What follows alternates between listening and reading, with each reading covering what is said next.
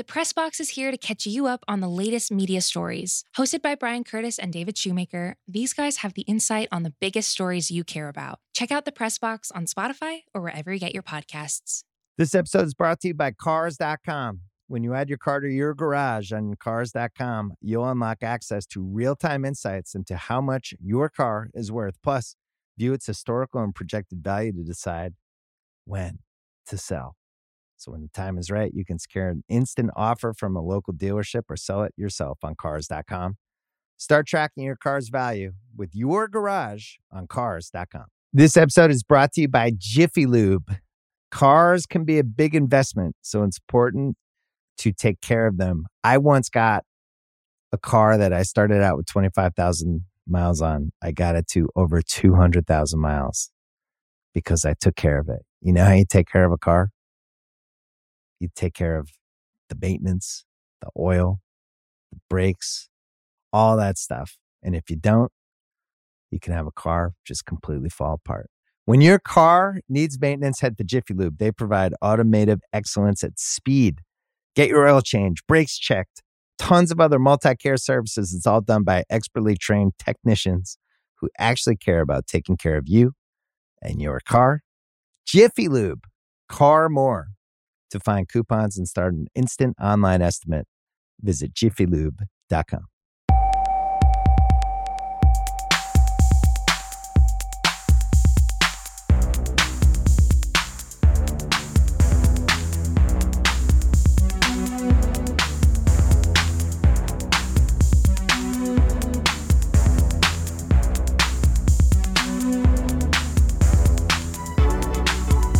Hello and welcome back to the Stadio podcast. I'm Musa Okwonga. I'm Ryan Hun. Ryan, how are you doing? I am all right, thanks, man.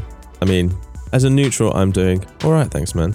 Is it possible to be a neutral after a weekend like that? Or are we all Napoli ultras now? Tell you what, we should be after a performance like that. Wow. But yeah, that's another story. Yeah. But yeah, man. Our teams did all right this weekend, huh? They did indeed. They're up to speed a lot quicker than I thought they'd be. I'll tell you that, Manchester United. Whew. We knew Arsenal were cooking, but Ten Hag is looking good too. He's doing okay, man. He really did. He really is. How's your weekend? It was perfect, actually. Perfect being saw a good friend for their birthday, saw another friend do their first gig in 2 years, which was outstanding. They did not sound rusty at all.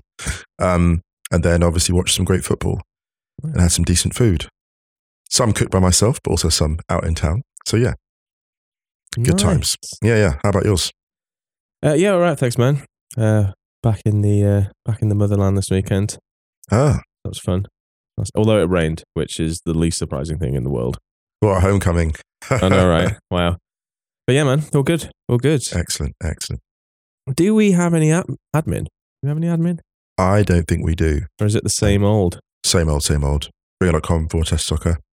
Stadio actually plays on Spotify. Counterpressed and Wrighty's House. On that note, actually, Wrighty's House this week will be Flo and I, and we're going to do a non-football mailbag in part 2 of the show.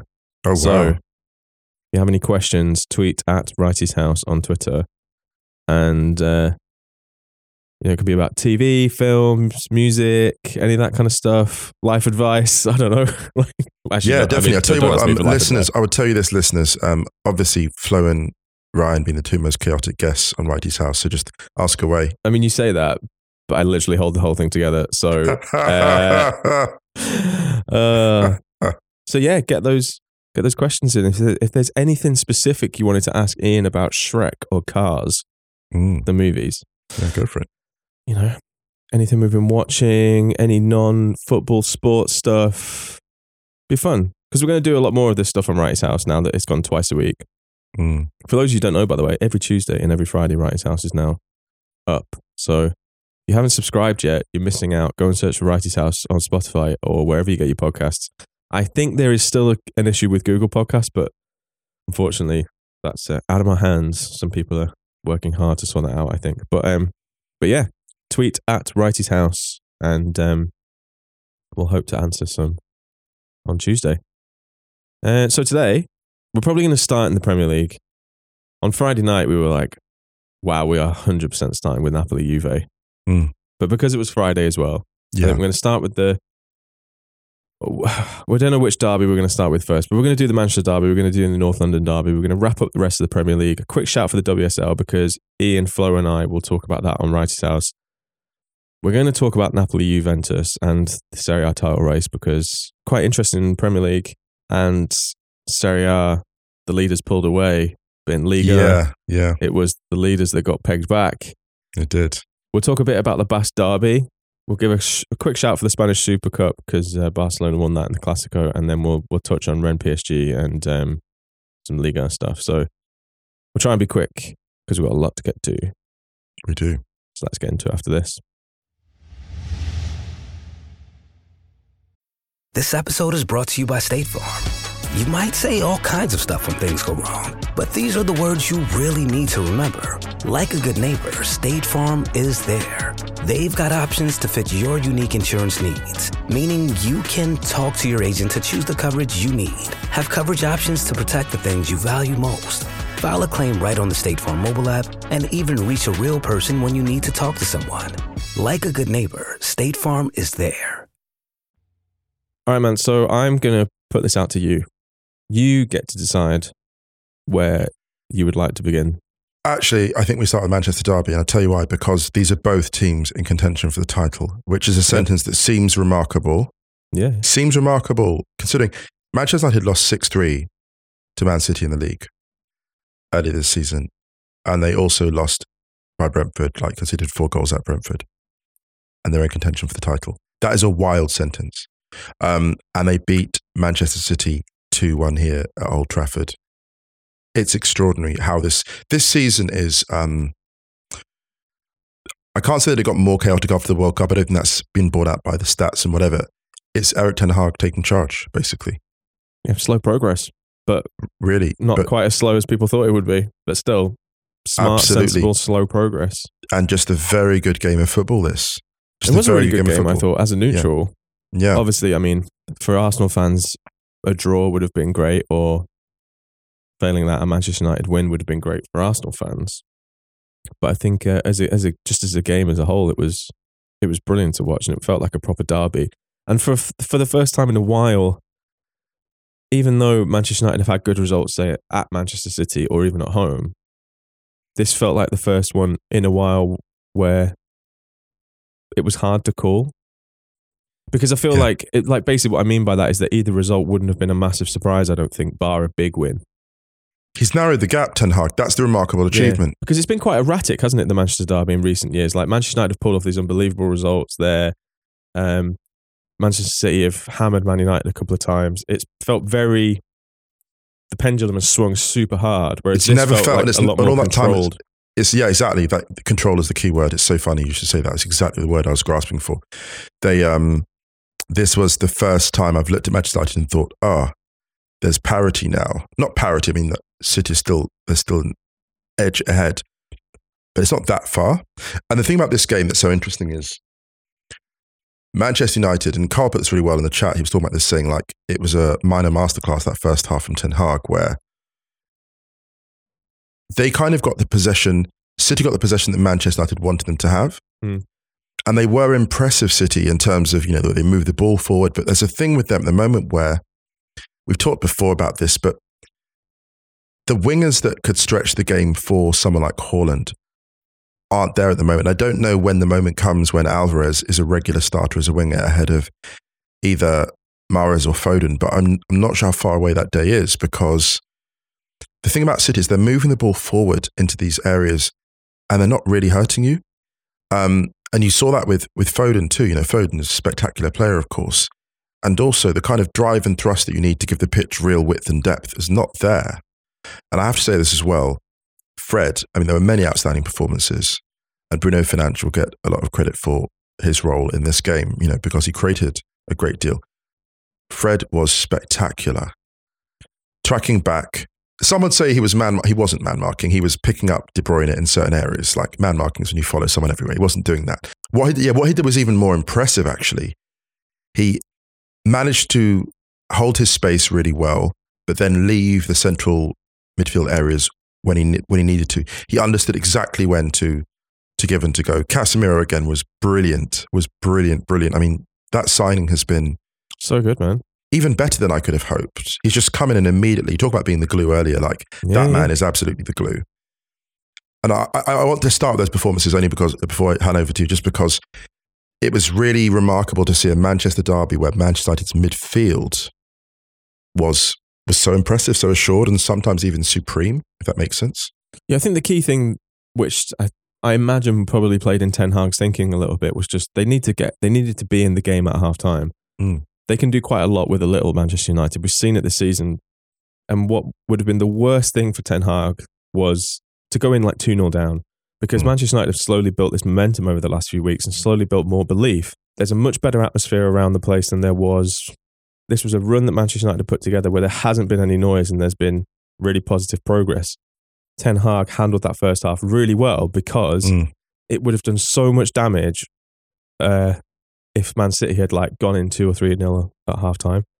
Totally. Or if Manchester City had blown them away in this game, because it would have been like, okay, well, where is the real progress? Because you've seen it with Arsenal, like the Liverpool game at home, even though they rode their luck. Some games last season, Man City at home, even though they lost, but the performance was better. There are these kind of, Arsenal this weekend winning away at Spurs for the first time in 9 years. It's these little things that some games are yardsticks. Yeah, you have to kind of do that. And I thought that the key for Man United was getting in at halftime 0-0, and they did that really well. And I thought they handled Man City really well. The no noise thing is amazing, because look, Rashford gets dropped to the bench in a previous match. Yeah. And there's no talk about it. No. It's like not even a thing. In previous years, that would have been a tabloid thing. They would have milked that for good, but it was snuffed out. But he also did a great job where he's just like, I overslept. It happens. It's not a big deal. Because everyone's bought into it. Yeah. And this is the key as well. We're talking about Bayern as well. We'll loop it all back into everything. We'll loop it back even towards Haaland, actually. Not to anticipate what you're going to say, but everyone having bought into this meant that when City took the lead, which felt to me a slight surprise. Actually, I'm not going to lie, it felt like a slight. Some felt it had been building the possession and in the way that it had been building in the same way that I suppose, like clouds on the horizon, sea levels slowly rise or whatever. Like this felt like something ominous as opposed to overwhelming, if that makes sense. I like it felt we both ominous. went for a climate-related analogy, and that's nice. My goodness, it says a lot. I'll give you my email. We should talk. Oh, thank you. I appreciate it. Talk to my, You'd send me there as well. That's the thing. Yeah. The thing about this game was when City took the lead, I don't know if it wasn't so much surprising. It was mildly disappointing, considering how well United had handled things until that sort of 10-minute period before City really turned up, which they do, right? They do that. That's their whole pressure cooker thing.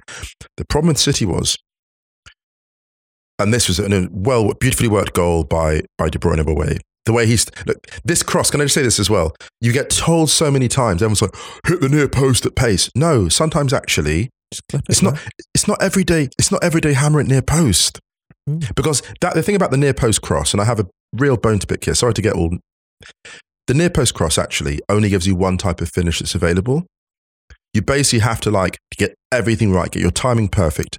The problem with the near post cross, in my opinion, is it only, unless you're like an elite finisher that gets right in there, it doesn't give the defenders more than one problem to solve. Whereas if you do what De Bruyne did, you chip it like that, put it in the mix, it makes everyone turn their heads. It makes everyone turn. And the genius of it, of course, is you have someone like Grealish arriving at pace, who came on, who needed a goal like that. My goodness, he needed it. And it's 1-0 City. And at that point, the City pressure cooker kind of seemed to be working. I think the damning problem for them was they didn't have a plan B. Now, I want to give City a lot of respect here. I was baffled by the award of that equaliser. Oh yeah, me too. It's so bizarre. Like the ball gets played, and I'm like, look, I love Marcus Rashford, extraordinary player, and every now and again there's an offside position he gets into. I'm like, you don't need to be. You're too quick to get offside there, right? So for me, like Rashford's offside, that's the end of the story. So you see Bruno going in and finishing, and it's 1-1, and they're like watching Manchester United negotiate a goal in real time was extraordinary. And it's so funny because for years it's been like, oh, that never happens anywhere else but United. And you watch it, like, actually, I'm struggling to think. They seem to have negotiated themselves an equaliser. Do you know what? Bruno Fernandes did the most reverse psychology thing ever when he knew 100,000,000% that if that had happened the other way around, he would have been incensed if that was given. So absolutely. He went full, turbo appeal. In fact, actually, do you know what? Bit surprised Manchester United weren't charged with failure to control their players after some of the charges that have been flying around recently. You know, do you know what, Musa? Can't even appeal for a penalty nowadays. Game's gone. Absolutely. Can't even appeal for a penalty nowadays without getting an FA charge. But he was, as soon as the ball had barely hit the back of the net and he knew it was getting disallowed, right? Yeah. And he just went full like, no. Oh my God, what are you doing? How can you do this? Like straight over to the assistant referee. And I was like, he knows that this probably should get chalked off. And this is a spiritually offside goal, actually. Yes. You know what's funny about this as well? You know, like, you know, VAR karma. Varma. Varma. There was a period a few years ago, back in the day when I used to be a lawyer, when solicitors also got the chance to like have roles in court. They're solicitor advocate. Ooh. So you do your paperwork, you make your own paperwork, and then you go and present it. And that is what Bruno basically did. The man drafted his own documents, went to the court and litigated everything. And I was watching this guy going, is this going to work? It's actually going to work. And the weird thing was, I'm not going to lie to you, because when I watch these games, you watch them obviously as a football fan, right? As a United fan. But there's also the kind of neutral, because, you know, we've been doing podcasts, you're analysing as well. And me just going, I actually know it sounds a bit pathetic, but I found it hard to kind of like fully celebrate it, because that sounds really pathetic. I couldn't get into it because I'm still going, no, that's like not. Do you know what? I do this, right? So, you know how like some, like, I think because we have to stay balanced and pretty neutral, even if we're, you know, we obviously have balanced. I don't know if you feel this as well, but say, for example, if Arsenal get a really, and I'm not talking about debatable, I'm talking about like full-blown cringe, how has that been awarded decision. My instant thing is like, oh, I can't celebrate in the moment because my brain is already thinking about how I'm going to have to talk about it and make sure I kind of, because I know that that's funny because I want it to be clean. I'm different. I'm almost like some people they love. Some people love a dirtbag victory. They love it. They love a kind of. Oh my God! Yeah, this felt like one of those like those weekenders where you can't fully recall the detail of what happened. Unfortunately, City will fully recall this. And look, I know we've spent a bit of time discussing this equaliser, but I think we have to do it justice, because I think in the context of it, we can't brush over a thing as momentous as this, because it's a very pivotal moment. This, I think, because you said a thing earlier about Arsenal would prefer to draw. I don't know, actually. I know that this result brings United closer, but the defeat is more valuable to Arsenal because of the way it removes a bit more of City's aura. Because after that injustice, I think it was an injustice of the 1-1 the equaliser. Yeah, I mean, United, just to clarify, I think that this is one of those that is. It's not. It's a completely spiritually offside goal, but it's a legitimately onside goal. If you look at the black and white written down in the rules, and this is something that usually they have this interfering with play thing, and it's a complete interfering with play. But because there's not the actual specific wording to determine that kind of interference, I think they're one of those like, oh shit, I don't think we can actually rule this out by the law. So it just needs a slight rewording of the law, but. Worth noting, by the way, that most of the people who have a major say in IFAB laws are the home nation federations, let's say. Look, I know we've dwelled a lot on the decision. I think we had to, but United in the ascendancy after that. Garnacho with brilliant work, twisting this way and that, and involved in the finish, setting it up for Rashford, who crashed the box and scored in his 7th straight game. And Rashford now has exploded into extraordinary form, looking every bit like a future England number 9, well, in my view anyway. And not just, Rashford with the winner, and that was extraordinary, but just to sort of just throw some other people into the mix in terms of great performances. Wan-Bissaka is brilliant. Luke Shaw at centre-back. That is a gutsy move. This is the thing, like, there's a Pep thing where Pep will put a player in a position and everyone will scratch their heads, and the player will then go out and excel. And obviously they're different managers, but Ten Hag has something of that tactical nous versatility. Of course, they know each other from their Bayern days. So shout out to Ten Hag. It's a brave thing to do. Like, he did a lot of brave things tactically in this match, I thought. And obviously United emerging with 3 points, and that's spectacular for them. But you wanted to talk about Haaland, and so did I. But since you mentioned it, why don't you go with your Haaland tip first? Well, basically, there's going to be a lot of talk around Haaland now, because people always want a narrative. And I think there's an interesting thing going on with City and Haaland in that the way that City play compared to the way Dortmund play, for example, is very, very different. Yes. the short version of it is Haaland will be fine. He's an elite goal scorer. In his first season in the Premier League, considering he's still, only 22, he's 6 goals ahead of Harry Kane in the Golden Boot, or 5 goals ahead of Harry Kane in the Golden Boot run in his first season. And he's missed a couple of games as well, remember. Sancho and Haaland, the season before last, had an amazing partnership and combined for so many of Dortmund's goals that year. And just in general, their play was so good, and a key reason why both of them had just unbelievable metrics. I think what's happened at Manchester City is that there's a little bit of muscle memory going on from how they've played in previous years. Haaland is a very different type of player. He, I think that Dortmund, for example, were not the kind of, they would rarely have the amount of control or possession in an opposition half or around an opposition box like Manchester City do. Quite often when Dortmund, or when Haaland was most destructive, I've lost count of the amount of times that Dortmund would break, for example. Sancho down the left, slide rule pass into Haaland would finish. Or a cutback, Haaland would finish, and vice versa. And it was because there was space in front of them to exploit. Quite often there isn't that for Manchester City. And that's going to take a little bit of adapting for Haaland to get used to. But the problem is, teams adapt. People always go on about how the Premier League is the best league in the world. I think one of the things it is really good at is that the defensive systems are, I think, elite deeper down the league. The Premier League is also a bit of an AI. It adapts and it learns. It's like one of those chess computers, right? Yeah. And it adapts and it learns really fast. Those supercomputers. And look, I want to say this as well about Haaland's play. I thought his build-up play, his hold-up play was really good. I think it was really. There was some periods in the first half. He gets the ball, drops deep, works the ball to the wings, and it's great. And the problem is actually, City just didn't create the chances. They didn't hit the bylines. They didn't cut it square to him. Those 6-yard areas, the areas where we've seen him so dangerous this season, they weren't making any of that. That's credit to United because United were really good at closing off some of those angles. Actually, if you want to criticize anyone, you can criticize the midfield for not doing more. I would say there really was a challenge there for. Rodri not being as imposing as we've seen before. If you contrast some of the passing through the lines, Arsenal's passing through the lines in the first 20 minutes against Spurs in particular was spectacular. What Odegaard was doing, what Zinchenko was doing to work the ball through space. City weren't doing that, Ryan.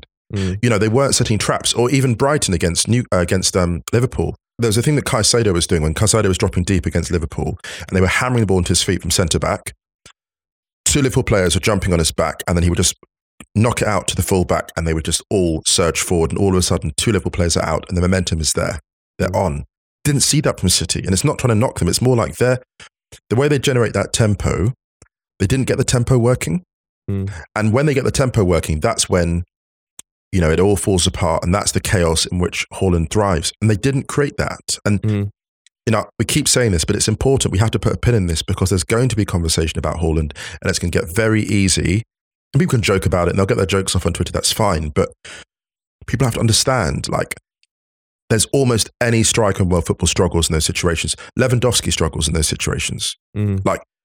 I think there's very few number 9s that face what United put up against them. United now you've got an informed Varane, an informed Luke Shaw, and you've got Fred and Casemiro in front of them. That's not a joke anymore. No.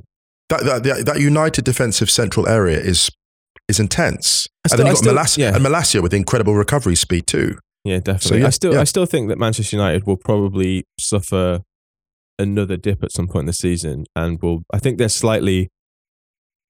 I still think they're slightly overperforming what I would expect them to be at the current time. I agree. I feel the same too. But I also think that's fine. That's going to happen. And when it does happen, which I think it will do, then there doesn't need to be this massive kind of oh my God, is actually Ten Hag the right guy for the job? Because you've seen how you get rapid progress and then you level off a little bit, and you might even dip before you take the next jump. Can I throw this in? It's impossible to kind of overstate the amount of reform that is fully needed at that football club for them to be consistently outperforming people at the top. I feel like Martial's where Lacazette was. How you had all those players that were had the plan, you can see Arsenal's plan, Arteta's plan, and there's one player that's slightly out of sync who worked in the old regime but wouldn't work in the new one so well. And there was a moment in the first half which I felt summed up some of Martial's last few seasons at United. Rashford breaks, has an attempt, and then Martial throws up his arms, but he only is very reactive. He throws up his arms afterwards, but doesn't show for it before. And there's this thing with Martial where it feels like he's sometimes out of sync with the rest of the attack in the sense that maybe it's because of conditioning. Maybe he spent so long having to do the solo thing. But now that there's a sort of integrated team plan, Martial doesn't always fit into that team plan because his movement is not as fluid as everyone else's. And I feel like that it felt like Lacazette before Lacazette left. And it's not knocking either player. It's almost like what worked in a previous system where there wasn't that structure and it was more kind of like you had to improvise in certain spaces. It's a bit like Memphis, early stage Memphis at United. Actually, Memphis now would be a great fit for this United team. But Memphis, before he evolved later in his career, was kind of where Lacazette and Martial are now. So I say all this to say that with United, you can see it's a work in progress. Whereas with Arsenal, to a greatest extent, you see something like the finished article. Everyone at Arsenal knows, when I say the finished article, I don't mean in terms of the quality of player that's in the squad. I mean in terms of everyone knowing exactly what they're meant to be doing, if that makes sense. Yeah, I mean, should we move on to the North London derby? Yes, please. Yeah, because I think it's a good segue. Yeah, like we mentioned before, we'll talk about this as well on Wrighty's House. First half from Arsenal was as good as I've seen them play away at Spurs. Sorry, Tottenham Hotspur 0, Arsenal 2. Just to put that there. Yeah, sorry. Okay. Sorry. Yeah, sorry. Sorry. Headline figure. Spoiler alert. I thought the first half was as good as I've seen Arsenal away at Spurs for as long as I can remember, because it was like last season when Arsenal went there, they were missing a few players. They kind of lost their heads a little bit. They had Rob Holding sent off. They basically just, the occasion was too much. And this time round, what I thought was kind of wildly impressive from Arsenal was the fact that it was loud in there at the beginning, and at halftime you could kind of hear a pin drop. Not slagging off Spurs fans by any means at all. I'm saying that is kind of, that's a measure. I've been on the other end of those kind of performances. You can hear the anxiety. The anxiety exists. You can hear the anxiety in the stadium. You could sense that the crowd cottoned on pretty quickly that this was different this time round. And actually, the thing that I find really interesting about Arsenal this season is that, again, checkpoints. You see what Brighton have done to teams this season, and Arsenal kind of went there and kind of just dealt with business. Brighton got back into it, but Arsenal kept them at arm's length, which it's been proven to be very difficult this season. The game at Old Trafford, I thought the performance was brilliant from Arsenal. Liverpool at home, Spurs at home, these kind of these places, or even, do you know what, even like Palace away. The Palace away game, I thought, from Arsenal was a big indicator of how things seem to be a little bit different this season, or a lot different. 47 points from 54. It's a spectacular return. Was there only 3 or 4 seasons in the Premier League that people have had a spectacular return. Yes, it's unbelievable. And the levels have been raised to such an obscene point over the last few years because of, over the last however long, since Arsenal last won the league, let's say, because of Chelsea's financial firepower, what they did to the league, similar thing to Manchester City, Liverpool's just otherworldly performance over the last few years and keeping up with Man City, and just some of the football that's been played and what you need to achieve to win now is different to how it was when Arsenal last won the league. Yeah. So the fact that Arsenal are kind of hanging in there at the moment has been super impressive. And this game in particular, it was like, the first goal, Lloris has a bit of a howler, but I think that just came from that was essentially just like wearing down. Like Saka absolutely torched that Spurs left-hand side. Brutal. Sometimes taking 2 players at once, occupying 2 players constantly.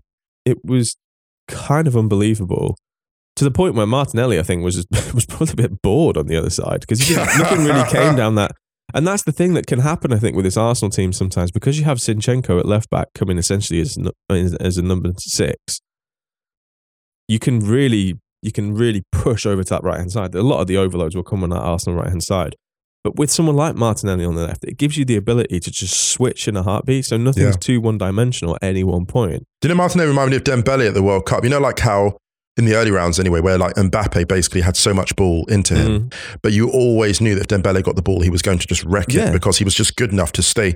Martinelli's good enough to stay isolated for a long time and just emerge into life. I do think that is one of the reasons why Arsenal get so much joy down that right-hand side, is because Martinelli demands so much attention. You can't switch off for a second, so you can't. You can't commit. Like a scorpion sting is just hanging above the conversation the whole time. He's like that. He's just waiting. Yeah, and it's just whether he's stinging or not, he's just there.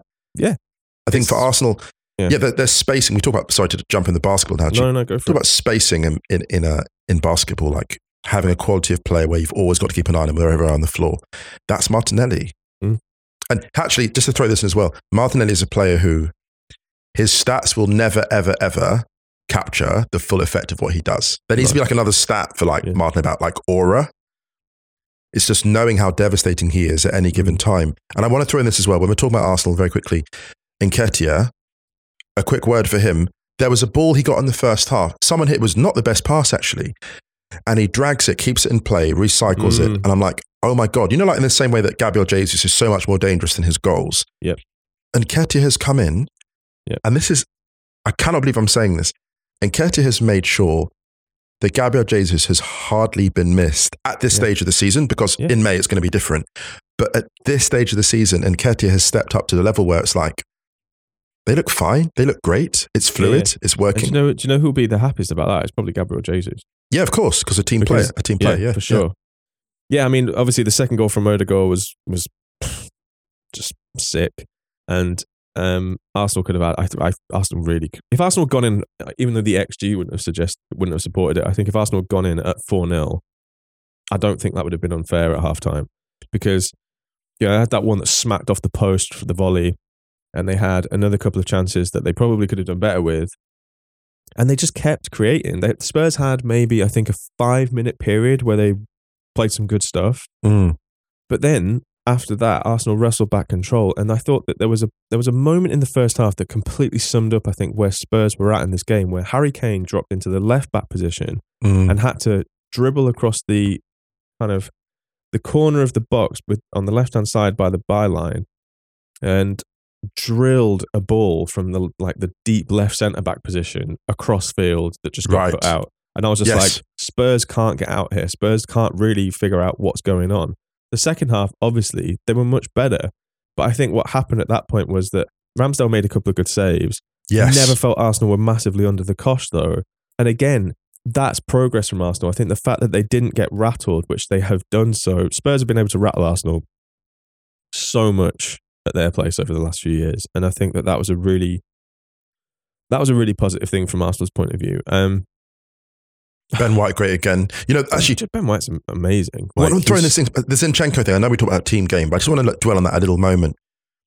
The way that he drops into space and holds possession so everyone can advance. A friend of mine, I was talking to my mate Greg during the World Cup, and he made a point about Modric in one of the early games of the World Cup, where he said there's an incredible thing where Modric and Kovacic are advancing, and Modric basically is on the left flank by himself, because Kovacic knows if he switches it to him, he won't lose the ball. And there's no one behind Kovacic and the keeper. There's no one else there, but he's like, I can give him the ball 40 yards from goal and he won't lose it even with 2 men on him.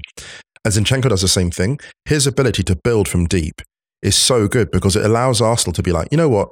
We don't care if there's 3 people closer to another teammate. We don't care if there's 3 opposition players closer to a teammate than Zinchenko, because he can get the ball there and let us all do our own thing. And we've talked about positionless football before. And I think every now and again, if you freeze the game at certain points, if you froze the screen, you'd see Zinchenko in a position where you'd be like, oh, that's not strictly speaking where he started the match. But in terms of the shape it enables Arsenal to have, I think, talk about Arsenal's shape and control of this. He was obviously key to this game. I think he was maybe even their outstanding player. That's a big shout, but possibly alongside Odegaard, their outstanding player, and Saka too. I mean, to be honest, Arsenal had like 6 men of the match. Ramsdale probably in the mix as well. The thing that was so remarkable about this was, and even maybe it can highlight the thing at the end. At the end, there was a sort of a brief kind of like, there was a not a tussle. I hate it. There was a bit of this kind of superheated steam you normally see in the derby. And my instinct, I texted you immediately saying, they've done so well. just getting them out of there. Because I'm like, I don't want this to be the noise around this derby, because Arsenal's control of this game was so complete. I think they did well in the end. They just went up the other end. They did really well. And the danger, I thought having played that well, the statement now needs to be Arsenal retained control, like from start to finish, after the final whistle, and just kept it together. And this is not to knock Spurs, by the way. I'm not trying to knock Spurs. What I'm saying is, when a team is in the ascendancy like Arsenal are, and like Spurs were under Poch, and had their moment in the league, and as we know, they're brilliant for years running, you've got to close a game out. Like when Spurs beat, I always talk about this time, that they got when they beat City 2-0, the Dele Alli headers, and from start to finish, they just owned that team. I think it was important for Arsenal to leave the stadium being like, we went in and did a job and shut everything down. And one thing I want to say, sorry to just go off on one, but quickly, the sign, you said you saw the Kane moment in the first half. For me, it was watching Romero's tackling. Romero he could have had really 3 yellows. He was really out of sorts, wasn't he? I'm not saying he should have got sent off, but three of his tackles could have been yellows. He was really out of sorts, wasn't he? Mm. Yeah. The thing that I would say with Spurs is that I worry a little bit for Spurs, because you're a good year or so, a year and a bit now into Conte ball. Yeah. Into the third window under Conte. And I feel like, for example, if I compare it and contrast it to Spurs a couple of years ago, and I know it's not nice to continually compare what's going on to those years where they pushed for the league and then they were in the Champions League final under Poch. Mm. But there was a lot of I think a lot of fans looked at Spurs with real envy, because they were like, man, they're just so sensible. They've got a really good manager. They're really sensible. They're playing really good. Like, even if they're not playing amazing football, they had this mixture of technicality and physicality, which I think a lot more teams have got now and I think Spurs were one of the best at it at the time. But I used to look at them and just be like, I can't really see how they, I don't want to say fuck this up, because that sounds like I'm going lols and banter. But there was a period where I was genuinely like, it wouldn't surprise me if I went to sleep now and woke up in 5 years' time, someone was like, Spurs have won 2 titles. Mm. It wouldn't have surprised me at a point. Yeah, I feel the thing that's a real shame now is that it's become a little muddled, and they're currently in this position where they're in a little bit of a tricky position, because I feel like they might need to take one step back, actually, to try and make 2 forward. And I'm just not really sure Conte is the guy for that anymore.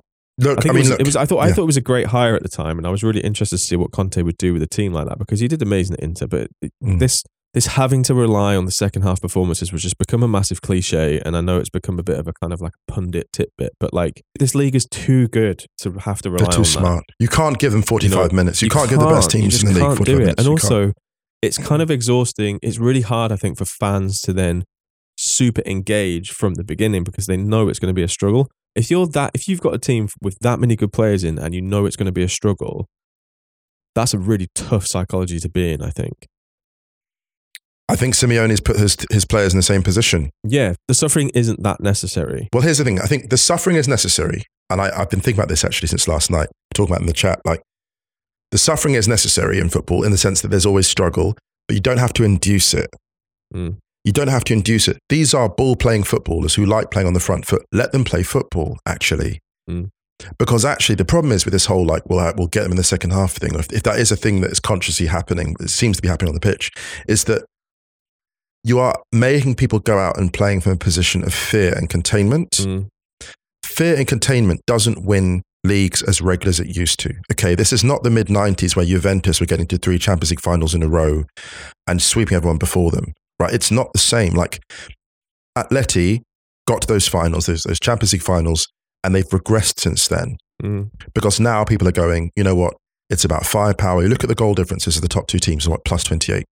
You look at Napoli are flying. You look at the trends, and football is a copycat sport, just like the NBA is a copycat league. Okay, it's about firepower. It's about front loading. You look at Chelsea; they have so many forwards now. Mm. People can laugh at Chelsea acquiring all these players, but fundamentally, there's some great players, and then they'll get that mix right eventually.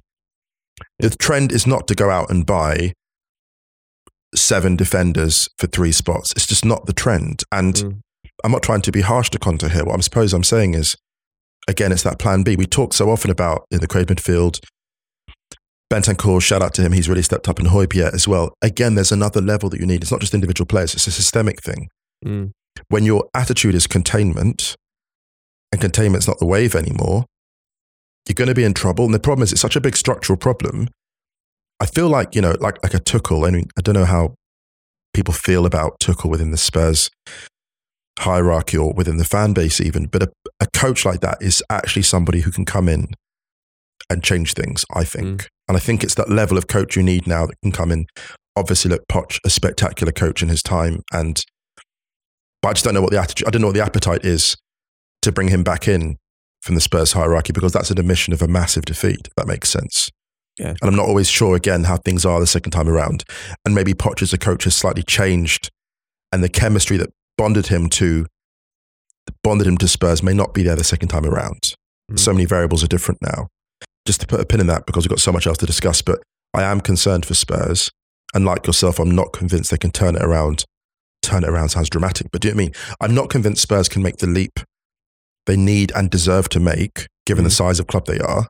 I'm not convinced they can make that leap to title challenges with Conte there. Which is a wild thing to say, right? It's wild. And that kind of sounds like a bit of a hot take, and it's not. I think it's just more like we thought that would be great, and we said they had a great window last year. And I think it's worth caveating that as well, that they have had some key injuries this season. They really, really missed Kulusevski.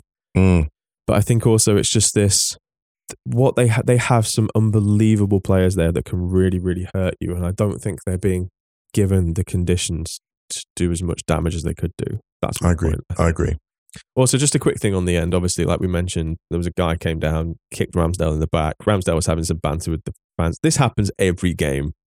Like in terms of banter. He handled it really well, fans. I thought, post-match. Yeah, I mean, to be honest, in the interview too. We're fans of Richarlison, but I think Richarlison getting in his face kind of like wound it up a little bit, and I don't think he needed to do that. No. Fans of both clubs are going to argue about this, and I just think it's worth. I don't think it's. If I'm being perfectly honest, I know that no fan should ever get into a position to kick an opposition player. I think stepping back from it, it's such the whole melee, for quote unquote, is such. It got shut down pretty fast, I think. And, shouts to Arteta, who spotted Granit Xhaka going the other way and was just like, fuck no, and like bolted after him and just been like, get out of there. Big designated driver energy from Arteta there, I think. You know what I mean? It reminded me of that scene in like Lord of the Rings, Two Towers, where it's like, Legolas, no, bring him down. Trying to bring down the York.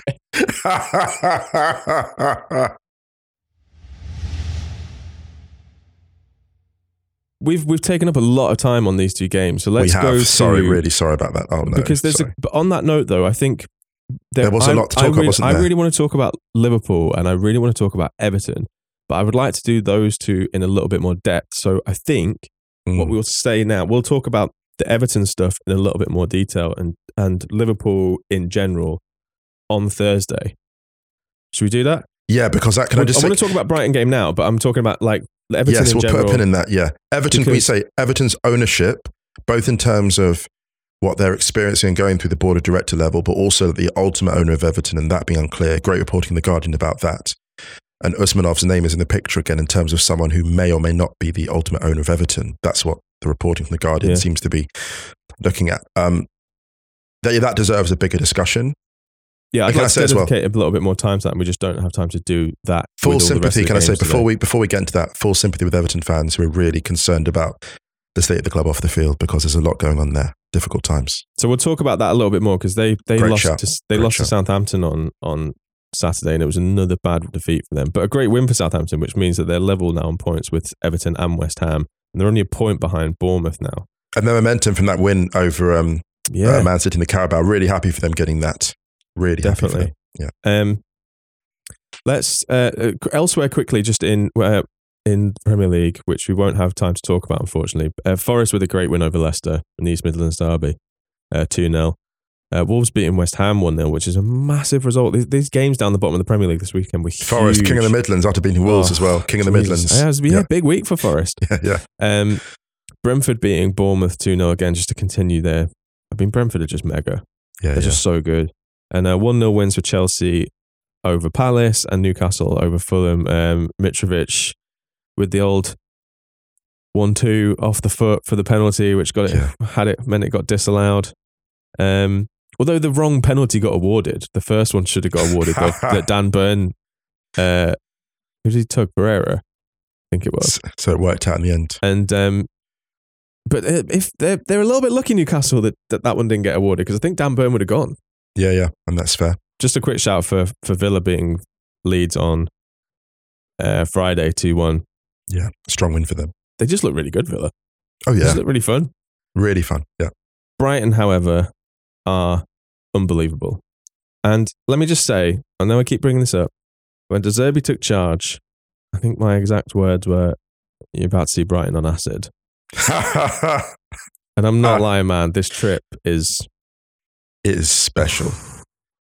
Do you know what Brighton are? Brighton are like, you know those fish at the bottom of the sea that have a little lamp in front of them? Yes. That's what Brighton are. The lamp goes on and everyone's just like, oh, look at this. They're just, guys, they're right here. Like, they're just, guys, quick, come here. Look, like the centre backs are right here and they've got the ball. I think all we need to do is just go over and just get the ball off the centre backs. And then literally, they're just like, nyom, pass the centre backs and they're out and the ball's in the back of the net. And you're like, how has that happened? And it kept happening in this game. It kept happening. The Caicedo thing. They did it to Liverpool at Anfield. Well, this is the thing. They were in the first half of this match. It was 0-0 at the half, but I'm like, Brighton have been incredible. They've been the first half, the first 45 minutes of this game. I know they got 3 in the second half, which is wild. Even to score 3 goals against Liverpool in the second half. But the first half, they were out of this world. Like, if you'd said to me, this game's going to finish 3-0 Brighton, I'd have been like, at halftime, I was like, actually, I can completely see that. Caicedo, brilliant. Mitoma, outstanding. Just cutting him from the flank. Could have done better with one chance, but apart from that, was brilliant in the first half. And Solly March. Oh. And it's weird because the 2 goals he scored will overshadow everything else that he did. But if Solly March can be unlucky in any respect, it's that he is a midfielder in this age of England. Oh, but you took the words out of my... Even in this age, I still think he deserves some kind of a call-up, even if it's Nations League. Dude. The man deserves a call-up. Solly March has been balling out. I 100% agree. And I'm so pleased that you said this, because literally when I was watching the game on the weekend, I was just like, we need to talk about Solly March for England on the show. Dude, it's absolutely spectacular. Do you know what it is about him as well? I'm not even sure what position you put him in. Yeah. Because there's almost a kind of like, I'm going to go there, I'm going to say it. There's a Bernardo Silva type vibe to this guy. Where Bernardo, you can just put him in. You could put him like left wing back, put him higher up the pitch, possession football, send him on for 20 minutes to keep the ball high up the field. You could send him on, for example, as like a defensive winger, high up on the right, and be like, you know what, Solly, your job is to collect the out pass. Your job is to get up there, 20 minutes to go, and just keep the ball in the final third, almost like a Samir Nasri type thing. And that's a role. And I say that as a defensive winger. I don't say that in criticism because he can score goals. That's the highest praise possible, because Samir Nasri was the ultimate outlet ball for so many key performances for City. Somebody can just get the ball, keep it, everyone else in advance and join him. And I just thought he was absolutely amazing. And the thing I love about Brighton, I said this like last night to like you and the other people in the chat, was they're in a funny place now with the kind of, the cost of living crisis. It doesn't just affect people that earn regular money. It has an equalizing effect for football, because if you're offered, let's say, a certain amount of money to go and play for a team with a bigger salary cap, more money, not salary cap, but more money, you're offered like a certain amount a week at Brighton, or let's say double that in a different city, and you're thinking, hang on a minute, I get to live in Brighton for half the money. My money goes way further. I get to play with De Zerbi. I get to play with a fan base that really appreciates me. The package that Brighton now offer is incredible. This is the thing that's so amazing. This is why I was on Twitter, I was half joking, calling them the British Napoli. But actually, when I mentioned the British Napoli, you look at Napoli's style of play, it stayed fundamentally similar for years, despite a change in manager, despite a change in personnel, because actually Napoli is such a great club because they always attract a certain type of player now. A ball player, possession dominant teams, shift the ball around well, where Napoli will sell on and just bring in. And now Brighton are a really exciting phase where they've got this kind of, this production line of like homegrown talent alongside players like Colwill, who are coming in from Chelsea and may leave again, McAllister, who's out of this world, who might hang around, who knows, might stay and become a club legend. well, already is, I suppose, to an extent. Mm-hmm. And Solly March is a cornerstone of that. 28-year-old, lives in Eastbourne, round the corner. And we don't talk about his name enough on this podcast in the rise of Brighton. And I know it went off on one slide. I thought you were literally going to talk about his name, Solomon Benjamin March, which is just like... It's incredible. I mean, it's just one of the greatest English football names. Yeah. It's incredible. And sorry to riff a bit, but I just feel like players like that every now and again deserve their moment, Look, Brighton deserve all of the riffing because Brighton are genuinely unbelievable. They were great under Potter. And do you remember when people said that Potter going and De Zerbi coming in was like Nigel Adkins going at Southampton and Pochettino came in? And I think I was having a conversation with you and I was just like, no, it's Koeman. Because what happened was like Chris Hughton was Adkins, Potter was Poch, and actually De Zerbi is Koeman because yes, Koeman took Southampton to higher finishes than Poch. Yeah. And actually had them playing some fucking unbelievable football. De Zerbi is doing that. I think Brighton are legitimately in a shout for like top 6, which is it's unbelievable. It's unbelievable. Wild. And the thing is as well that they've got 2 games in hand on Fulham who are a point above them in the table. They've got a game in hand on Spurs. And if they win that game in hand, they'll go above Spurs on goal difference. They could legitimately be 5th in the table when all of the games are leveled out. They've beaten almost everyone. They've beaten almost all the big teams. This is the thing. It's unbelievable. It's unbelievable. Brighton have dominated big teams. They're not just beaten, they've dominated them. And this is not trying to be harsh on Liverpool. Liverpool have injury issues and also the emotional exhaustion. Klopp referred to the previous season as Liverpool suffering a hangover from the previous season. Mm.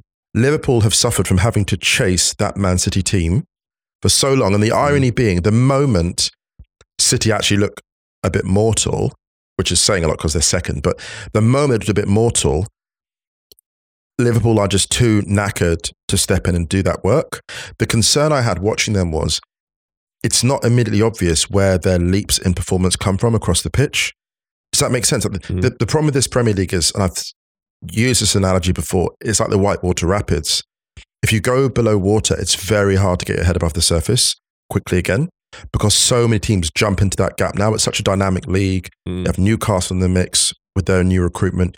You have Chelsea, they've been buying big. Even though Joao Felix got the red card against Fulham, he was brilliant before he was sent off for the late tackle. You have so many teams in the mix now that you lose a bit of intensity, a bit of altitude, and it's very hard to return there. Liverpool do not look like being a dominant force, an imposing force, any time in the next couple of months. And that's not to knock them. That's. I think it's important for Liverpool fans, and I said this maybe before, to adjust the idea that this is actually a bit of a transition season. And it's okay to take a breather because the run Liverpool went on, the trophy cabinet does not reflect it, but the run they went on was otherworldly. And this does that make sense? And the ability to maintain that over that period of time. No one else has done it. No one else has ever been a stalking horse like Liverpool were for Man City. No one else has pushed them like that. So shout out to Brighton who were spectacular. Yeah, I can't think of enough good things to say about Brighton. Can I just say one more thing? I hope Trossard works out whatever the challenges are there because he is actually tailor-made for that attack. Yeah. Ferguson's been brilliant for Brighton as well. Shout out to him. He's been amazing. Great to see Welbeck get a lovely finish too. But Trossard actually, funnily enough, now is even better suited to what Brighton are doing than he was when Potter was there. I hope that works out. It's a big week in the Premier League. Man United go to Palace on Wednesday. Man City hosts Spurs on Thursday. And then you've got Liverpool-Chelsea in the lunchtime kickoff on Saturday. And Arsenal-Man United on the Sunday. This could be the biggest week in the Premier League, I think. This week and next week in terms of what's going to go on at the top. And to be honest, what could go on elsewhere? Because Liverpool-Chelsea, 9th versus 10th. 9th versus 10th. If someone has said to you 18 months ago, Liverpool-Chelsea would be 9th versus 10th at the halfway point in the season, people would have thought you had 3 heads. Bizarre. Yeah. Anything else on the Premier League? Chelsea signing Mudryk, obviously, coming in and swooping in, and they got him on an 8.5-year deal, apparently. The one thing I'll say about that is, and I've said this before, and I wasn't saying it completely in jest. Funnily enough, actually, I think that's a player that City needed more than Chelsea did. Than Arsenal did, actually. I think City need that type of flying winger in their arsenal because they don't currently have that profile of player. There's very few things they lack in that sense. You can maybe see Alvarez, but a pure out-and-out flying winger, I think they lack that. But we'll see how that works out. Yeah, definitely. Yeah, I just think at the end of the day, it wasn't really that deep. Arsenal just wouldn't go that high. It's a lot of money. And Chelsea are offering him much better wages, so you can fully understand his decision to go there. And also from Shakhtar, like, you know, Shakhtar are donating, Richard Jolly's just tweeted, they're donating $25 million of the Mudryk transfer fee to help Ukrainian soldiers and their families, particularly those who defended Mariupol.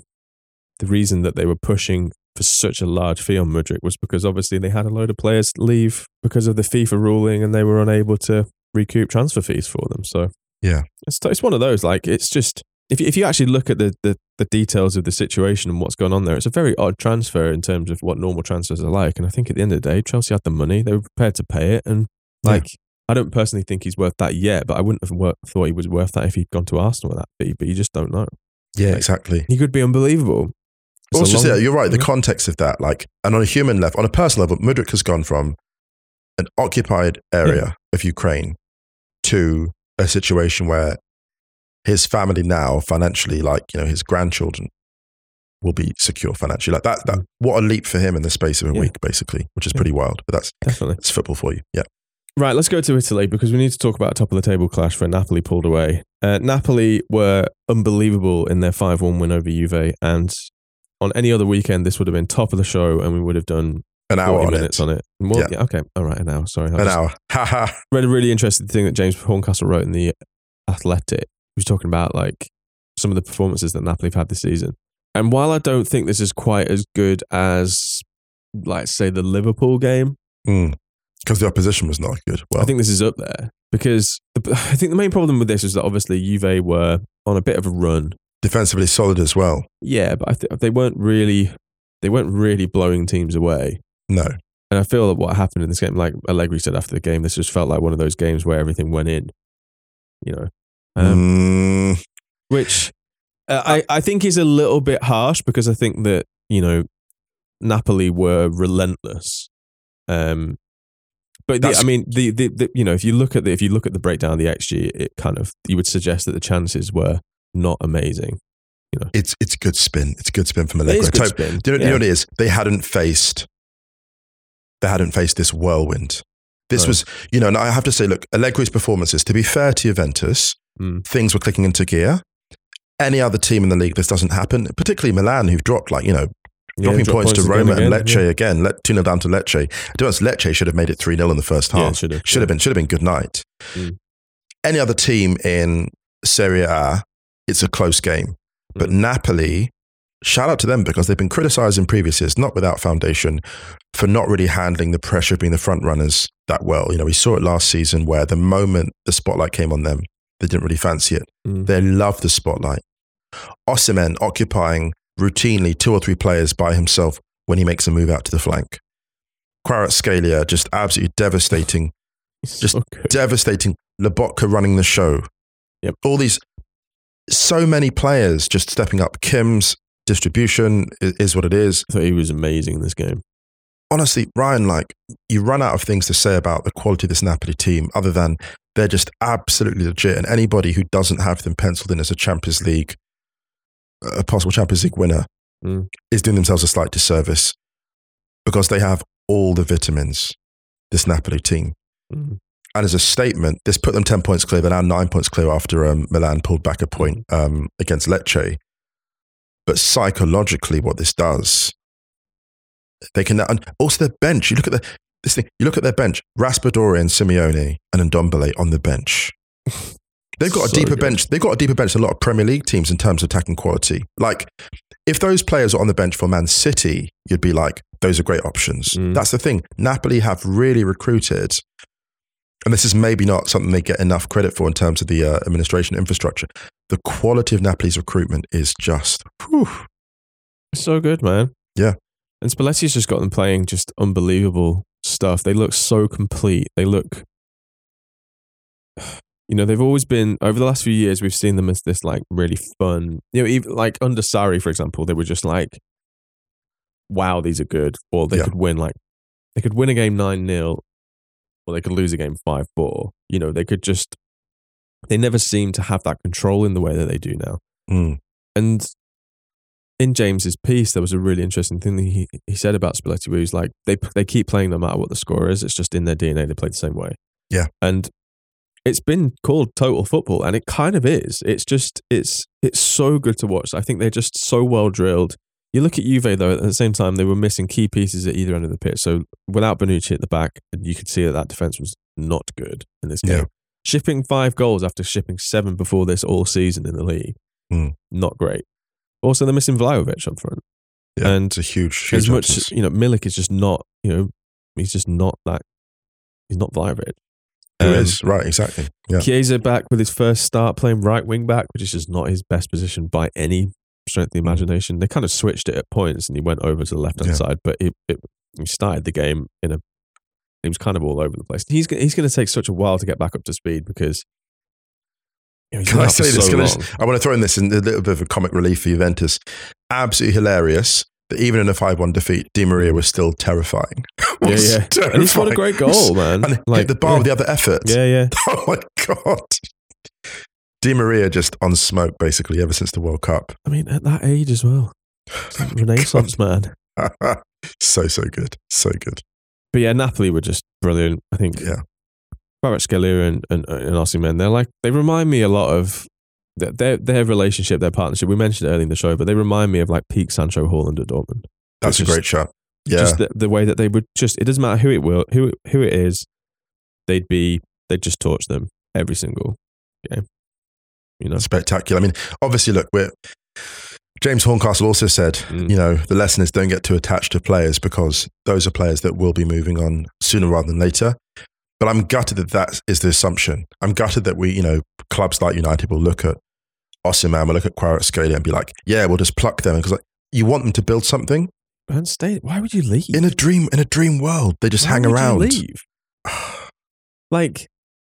It's just the financial disparities, isn't it? Just the financial disparities. There's a very, very, very wonderful host of a very average podcast once said, just to think of the food. Why would you leave? Oh my goodness. Wouldn't drag me out of there. Too good for this podcast, Musa, you are. You need to be plucked for this podcast. But leave Osimhen and Kvaratskhelia where they are. Sorry, please. Leave them where they are. No, it'll have me.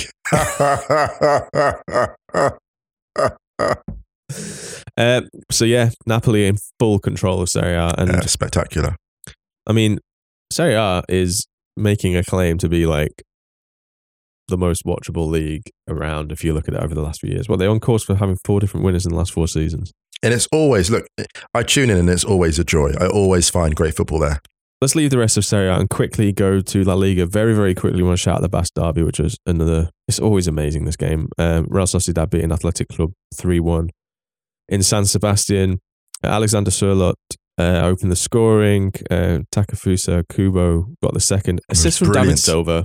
Silva doing work. Pulling strings. Yeah. Silva surfer. Kubo's brilliant though, man. Kubo's so good. So good. Movement's outstanding. Athletic got a goal back, but it was not enough because Yaray Alvarez got sent off after an hour and Mikel Oyarzabal sealed it from the penalty spot. And they were good, man. I thought they were really, really good. Kubo was probably man of the match. Yeah, that's fair. Sociedad hanging tough. Impressive season. Yeah. They really are. They're in third now. They're 7 points clear in third as well. They're comfortably in third. They're level on points with. They're 3 points behind Real Madrid, who have got a game in hand, as have Barcelona because they were off playing the Spanish Super Cup final in Saudi Arabia. Atleti though, the slide continues. The slide continues away at Almeria, 1-1. But yeah, Spanish Super Cup, the Clásico. Then Barcelona won 3-1. Gavi was. He absolutely ran this, didn't he? He absolutely ran the show. A goal and 2 assists. And the one that I enjoyed the most, actually, was the third goal. It was the one for Pedri.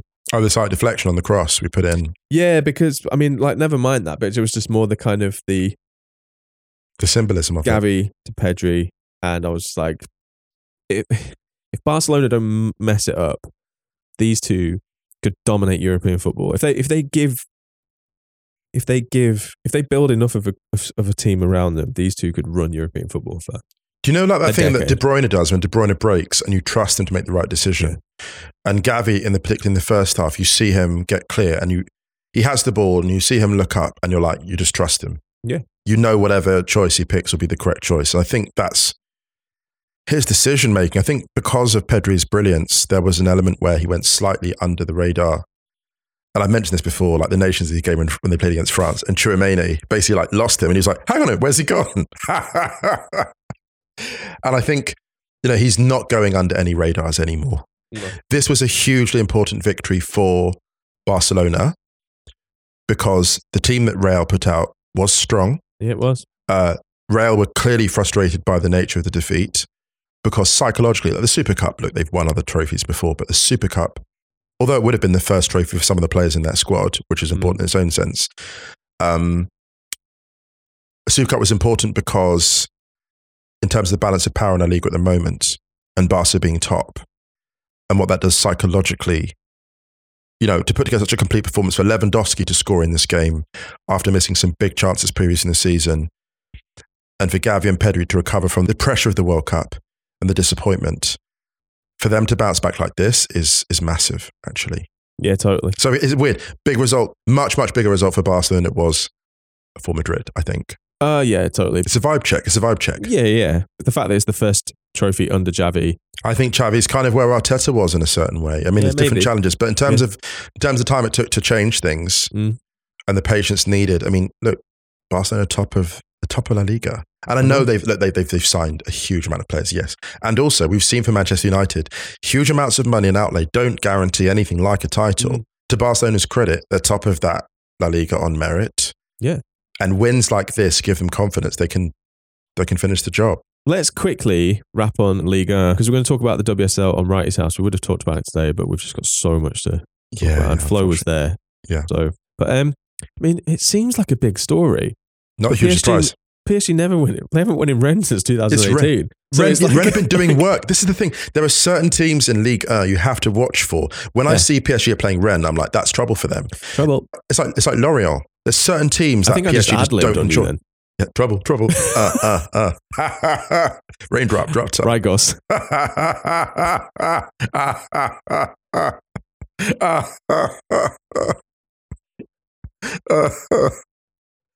Anyway, so funny. God. Yeah, like certain teams in Liga, we talk about matchups in basketball, is that a tough matchup? And PSG had a tough matchup with Rennes. And it's been a tough matchup for a while. And the quality of player coming out of there, it's the style. It's because they have this like high intensity pressing, full court press basically. They don't give PSG a moment to play out or relax. And the ball is in constant motion because we know that like PSG have got some players with a bit more mileage on the clock. Verratti was missing, so you lose some match control there. So it's kind of a perfect storm for PSG to walk into. And the exciting thing now for the that defeat is what it does for Lens. Yeah, Lens now see Liga is really in play. Yeah, I mean they closed the gap to 3 points. Yeah, and the thing is, Marseille are only 2 points behind Lens, so there's 5 points separating the top three in Liga. But yeah, I think for PSG, it was just, in the NBA, they sometimes have like on big road trips, they have like a scheduled loss now. Yeah. I think like Rennes kind of feels like at least a scheduled draw because, and especially in this sense, because you have, Mbappe and Hakimi returned to training a few days ago, came on in this game, but they're not fully fit. You saw from Mbappe's miss, actually. Yeah, yes. Actually, I forgot about that. The way he dragged that high and wide. Yeah. But like, Rennes are legit. They're a tricky team. And as I said, like PSG haven't won there since 2018. It's not an easy place for them to go to. Yeah, this result was not like it wasn't, oh my God, shock horror PSG. No, it wasn't. It really wasn't. No, totally. But I mean, I wonder if like Bundesliga's back next week. Maybe there could be a few surprises there. Maybe we could get like Freiburg and Union 1 and 2, and then we could have a real like. Don't tell me with a good time. Yeah, maybe like the most stadio. Like if Lens win Liga and Napoli win Serie A, I mean Arsenal winning the Premier League maybe less so. Although maybe but like, and then I don't know, Freiburg winning the Bundesliga. Oh my goodness! Just fucking the Prop Joe Award would just be football. Before that happens, I'll be tempted to retire. Exactly. Yeah. If Arsenal win the league, I'm quitting. And I'm not going to quit quietly. I'm going to quit as loud as possible. He's left the building. Ryan Hunt's left the building. Okay, just set up a flare. I'm out. I'm not. Don't worry. Anyway, all right. Should we get out of here? Yeah. We've kept these poor people long enough. Yeah. But can I just say as well, just because the football was just spectacular this weekend, that's why we've gone a bit long. There was just so much to get into. So long on the Premier League. This could have apologise, man. Could have been 3 hours long. Just do your thing, man. It's all good. Will do. Thank you. Appreciate that. Appreciate you. Right. I appreciate you. All right. Listen, just save it in the edit. It's fine. Don't forget to check Wrighty's House on Tuesday. Check Counterpress, which will probably be up now as well by the time you hear this. And there will be a non-football mailbag on Wrighty's House. So tweet at Wrighty's House with your non-football questions. Don't forget to check theringer.com and check the Stadio Outros playlist on Spotify. Speaking of which, we're playing out on Ozo Anambra. It's the edited version, slightly shorter than the normal one, but we'll pop the full version in the Stadio Outros playlist on Spotify. Anything you want to add, Musa Okwonga? Nothing further. I'm all good. Nice. All right then, everyone. Much love. We'll be back later in the week. We'll chat to you then. See you then.